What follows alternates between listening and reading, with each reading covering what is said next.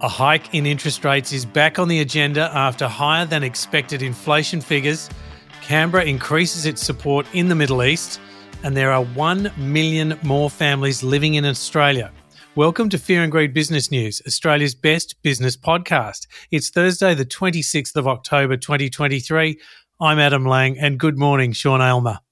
Good morning, Adam. Tell me, day 4, do you miss Michael or you just think we don't need him anymore?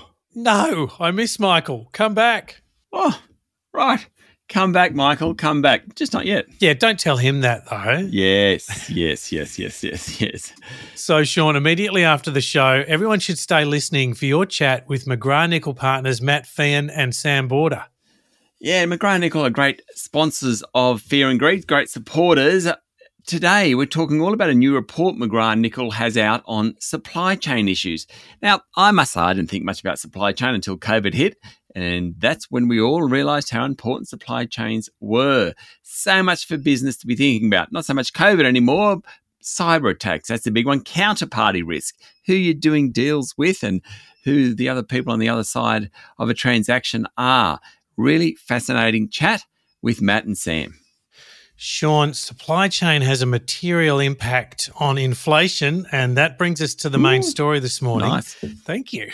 The honeymoon for the new Reserve Bank Governor, Michelle Bullock, may be very short-lived, at least in the public's mind, after inflation figures were released yesterday and they were higher than expected. It means the new governor may be forced into a 13th interest rate rise. Inflation unexpectedly accelerated to 1.2% for the 3 months to September as petrol prices and rents surged. The headline number was stronger than market expectations of a 1.1% rise. It means annual inflation is at 5.4%, still well above the Reserve Bank's target of 2 to 3%.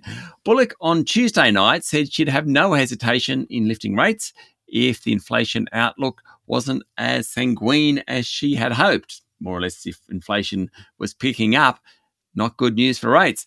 Perhaps of more concern from yesterday's figures is that measures of underlying inflation were also stronger than expected. Trimmed mean inflation, which takes out volatile prices, was 1.2% in the 3 months to September, well above the Reserve Bank's forecast of 0.9%. In response to yesterday's figures, quite a few economists are now tipping a rate rise on Melbourne Cup Day. That's 7 November. In fact, the chief economists of ANZ, Commonwealth Bank and National Australia Bank all think we're in for another rate rise. Bond markets have priced in a 65% chance of a hike ahead of the inflations yesterday. That number was something under 40%. So, Sean, there's always some key drivers to the price rises. I'm guessing petrol was one of them. What were the other ones? Yeah, so you're right. Petrol prices, definitely. Rents, that was another really big one, up around 8% over the year. Insurance, electricity, education, bread and cheese, believe it or not, all items where prices spiked over the past year. Services prices rose by 1% over the September quarter and are 5.8% higher over the year, only down slightly from a peak of 6.3% year on year in the previous quarter. The Reserve Bank's concern has been that services inflation will prove to be sticky and non-transitory, just won't be able to get it down. And yesterday's data gives some weight to that argument. In some areas, prices did fall. There were lower fresh food prices, with fruit and veggies down 6% compared to a year ago. That was all about a warmer winter, improved supply conditions. Meat prices were up only 2% year on year. Clothing and footwear prices were down just a touch. And the cost of major household appliances and furniture have fallen. Bottom line in all this, anyone predicting a rate rise next month on the 7th of November would have been buoyed by the data yesterday. The rest of us, not so sure we're happy about the fact that inflation still is too high. Sean, I fear you're right. And as you talked about all those key measures that have gone up, it doesn't feel like any of them are coming down in a hurry. No, that's particularly the services inflation. It is definitely proving sticky. Yeah. So look, amongst all of that, how did the local markets perform yesterday? A bit of a funny day. The S&P ASX 200 ended flat at 6,854 points, although it's pretty topsy-turvy. Ahead of the inflation report, shares shot up. They're up about 0.4%. Then they tumbled to be down about the same amount after the inflation reading. The cash rate sensitive real estate and consumer sectors were among the worst hit, while the material stocks were sort of the best performing. All the big miners, for example, did pretty well. By the end of the day, it turned out about flat. So, Sean, as we look towards today's markets, what's been driving them in international markets? Well, on Wall Street, a number of companies have reported third quarter earnings. Later in the show, I'll tell you about Microsoft and Alphabet, two of the more interesting ones. It's early, but generally things look fairly solid. In China, President Xi Jinping stepped up support of the economy, issuing sovereign debt that helped push up commodity prices, including iron ore. Hence, the big miners did pretty well yesterday. Oil prices have fallen somewhat as hopes rise that the Israel-Hamas war will remain contained for the time being. We don't often talk about sugar prices, Adam, but they are well worth a mention this morning. Raw sugar futures, something we love to keep an eye on here at Fear and Greed, raw sugar futures, 12-year high. Now, essentially, when oil prices rise, there's more demand for sugarcane to produce biofuels instead of raw sugar. Hence, supply goes down, price goes up. There you go.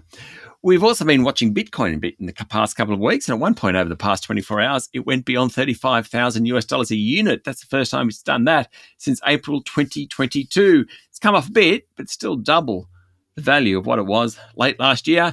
And the Aussie dollar benefited from those CPI numbers yesterday. It's trading just under 64 US cents. The theory there is that if local interest rates rise, then the Aussie dollar becomes more attractive, at least in the short term. And Sean, you might be keeping an eye on some international currency exchange rates. Always, Adam. Never know when the next holiday is coming. Have you got one coming up, Adam? Is that why you're asking? Only Christmas, but I know you always like to look ahead and maybe buy a little bit of currency if you're travelling in the near future. I do tend to, yeah. But we made the big mistake on our last holiday of not booking our next holiday whilst on the holiday. So we always book our next holiday whilst on a holiday. Otherwise, you get home and suddenly a few years have passed and you haven't been anywhere. And when you do book it, I start putting money away. You are right. But this time we just didn't do that. Well, Sean, I'm pleased. We've got you for longer. Now, we'll be back in a moment with the rest of the day's business news.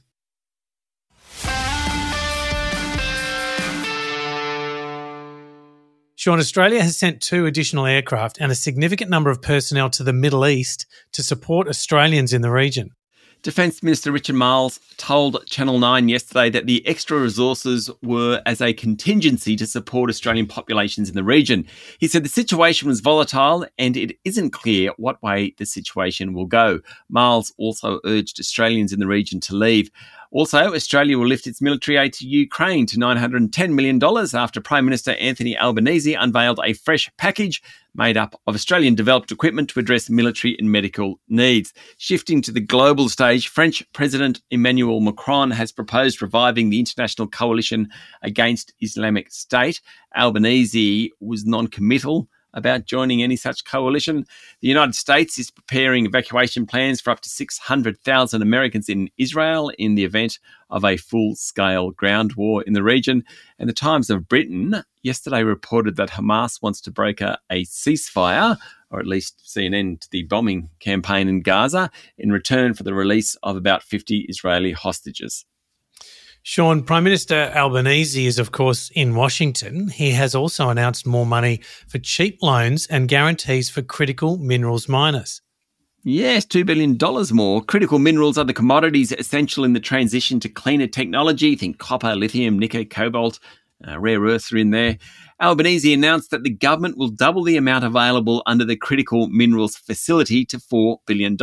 It's money to help projects get off the ground that are struggling to attract bank finance. It should create jobs across clean energy, manufacturing and defence supply chains. China dominates the critical minerals landscape, and the US and Australia are keen to develop new supplies. Under the facility, companies can apply for loans, financial guarantees or performance and warranty bonds to help establish themselves and develop export markets. Sean, this one's really interesting to me. Woolworths has announced a 5.3% jump in sales during the September quarter. And the good news is that inflation in the food business is moderating with falling prices in the fresh produce and meat aisles. Yeah, it's sort of linked to the top story with the CPI. And this is Woolworths talking about what's going on right now. Now, firstly, I'd like to point out bananas at $4.50 a kilo.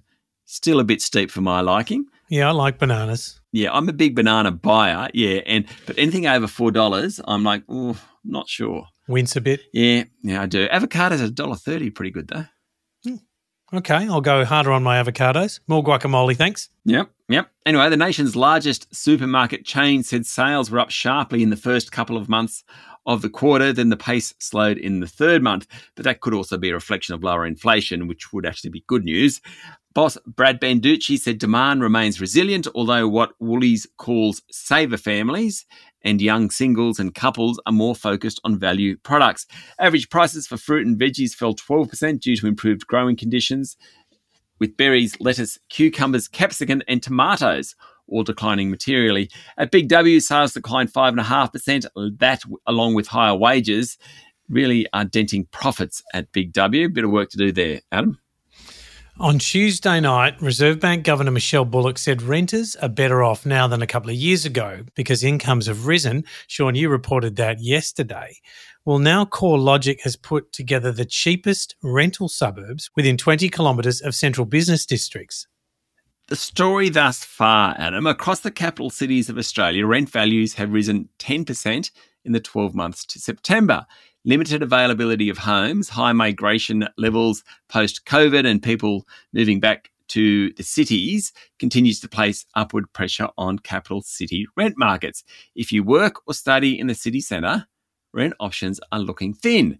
So, where are the best options within 20 kilometres of the CBD? In Sydney, Auburn, Granville, Regents Park and Sefton. In Melbourne, Albanvale, Laverton, Broadmeadows and Kings Park.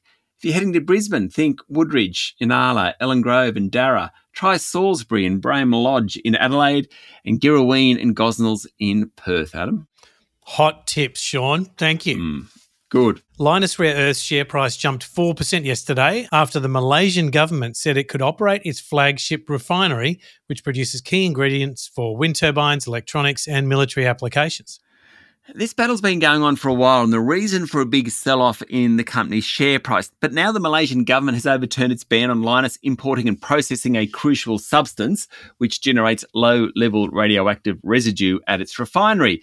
Lynas is the biggest supplier of rare earths outside of China. Of course, this comes just as Prime Minister Albanese announces more support for the critical mineral sector. Good for Lynas Rare Earths shareholders.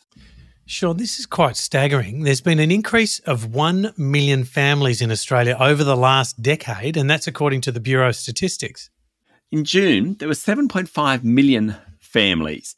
About 15% were one-parent families, and of the couple families, about 2.4% were same-sex couples. Now, that number has gone from 41,000 10 years ago to about 150,000 today. That's same-sex couples.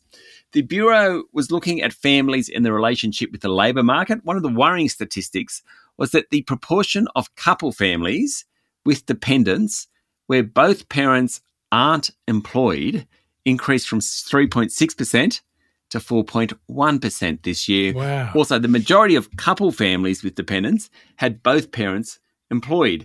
Of the single-parent families, 63% had dependents and the vast majority, 83%, were single mum families. Sean, those are great insights. I'll actually have to look into that a bit deeper. You're going to spreadsheet them, aren't you? I might. Yeah, I know. Let's move on to international news. A couple of the Wall Street tech titans have released third quarter earnings. There's good news at Microsoft, but not so much at Alphabet, parent of Google. Sales at Microsoft have surged as the technology giant cashes in on the artificial intelligence race in which its main rival is Google. Turnover at Microsoft jumped 13% to $57 billion. That's about 90 billion Aussie dollars. That's in 3 months. Pretty incredible. Boss Satya Nadella claimed that the company was making the age of AI real.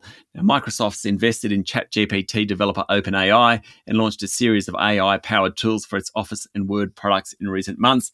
Profit at the tech giant was 27% higher, $22.3 billion in 3 months. Not bad. At Google, revenues climbed 11% to $77 billion. Net income was almost $20 billion on the back of a recovery in the digital advertising market. However, according to Bloomberg, its closely watched cloud division, we're talking Google here, it houses its data storage business and many of its AI efforts. Well, it missed analyst expectations. A bit disappointing. Sean, I love that Satya Nadella quote of making the age of AI real, like making artificial intelligence real. But it's been such a turning point for the company, hasn't it? Yeah, Microsoft is a massive company, and it always seems to, what is a Big Blue, probably been going 40 or 50 years, it always just seems to be at the top of the tech curve, and I think it's pretty impressive. Turning now to Russia, the Kremlin has denied that Vladimir Putin is ill following reports that he suffered a heart attack over the weekend. Now, normally, Adam, you don't do stories that say nothing happened, but given Vladimir Putin's role in the world, this one is worth it. An unsourced report by a Russian Telegram channel claimed on Sunday that the Russian president had been struck by a serious illness that evening. A spokesperson then came out, denied he was in poor health, according to the Telegraph of London, also refuted that he uses body doubles. There's been plenty of talk about Vlad using body doubles. Putin, a judo enthusiast, turned 71 early this month. Speculation the Russian leader is in declining health from cancer or Parkinson's disease has been running around for a while. Last year, it was dispelled by the CIA, which described him as too healthy. I don't think I've ever been described as too healthy. Have you, Sean? No, but I don't think this has got anything to do with his health. I think it's a bit of subjective bias in the CIA's view on this one. Got it. So up next is the Fear and Greed Daily interview with McGrath-Nicol partners Matt Feehan and Sam Border. Yep, great chat about supply chain issues and particularly cyber attacks and counterparty risk. So topical given the inflation figures we've just had. So that's up next in the Fear and Greed playlist on your favourite podcast platform or at fearandgreed.com.au. Thank you, Sean. Thank you very much, Adam. It's Thursday, the 26th of October, 2023. Make sure you're following the podcast and join us online on LinkedIn, Instagram, X and Facebook. I hope you have a great day.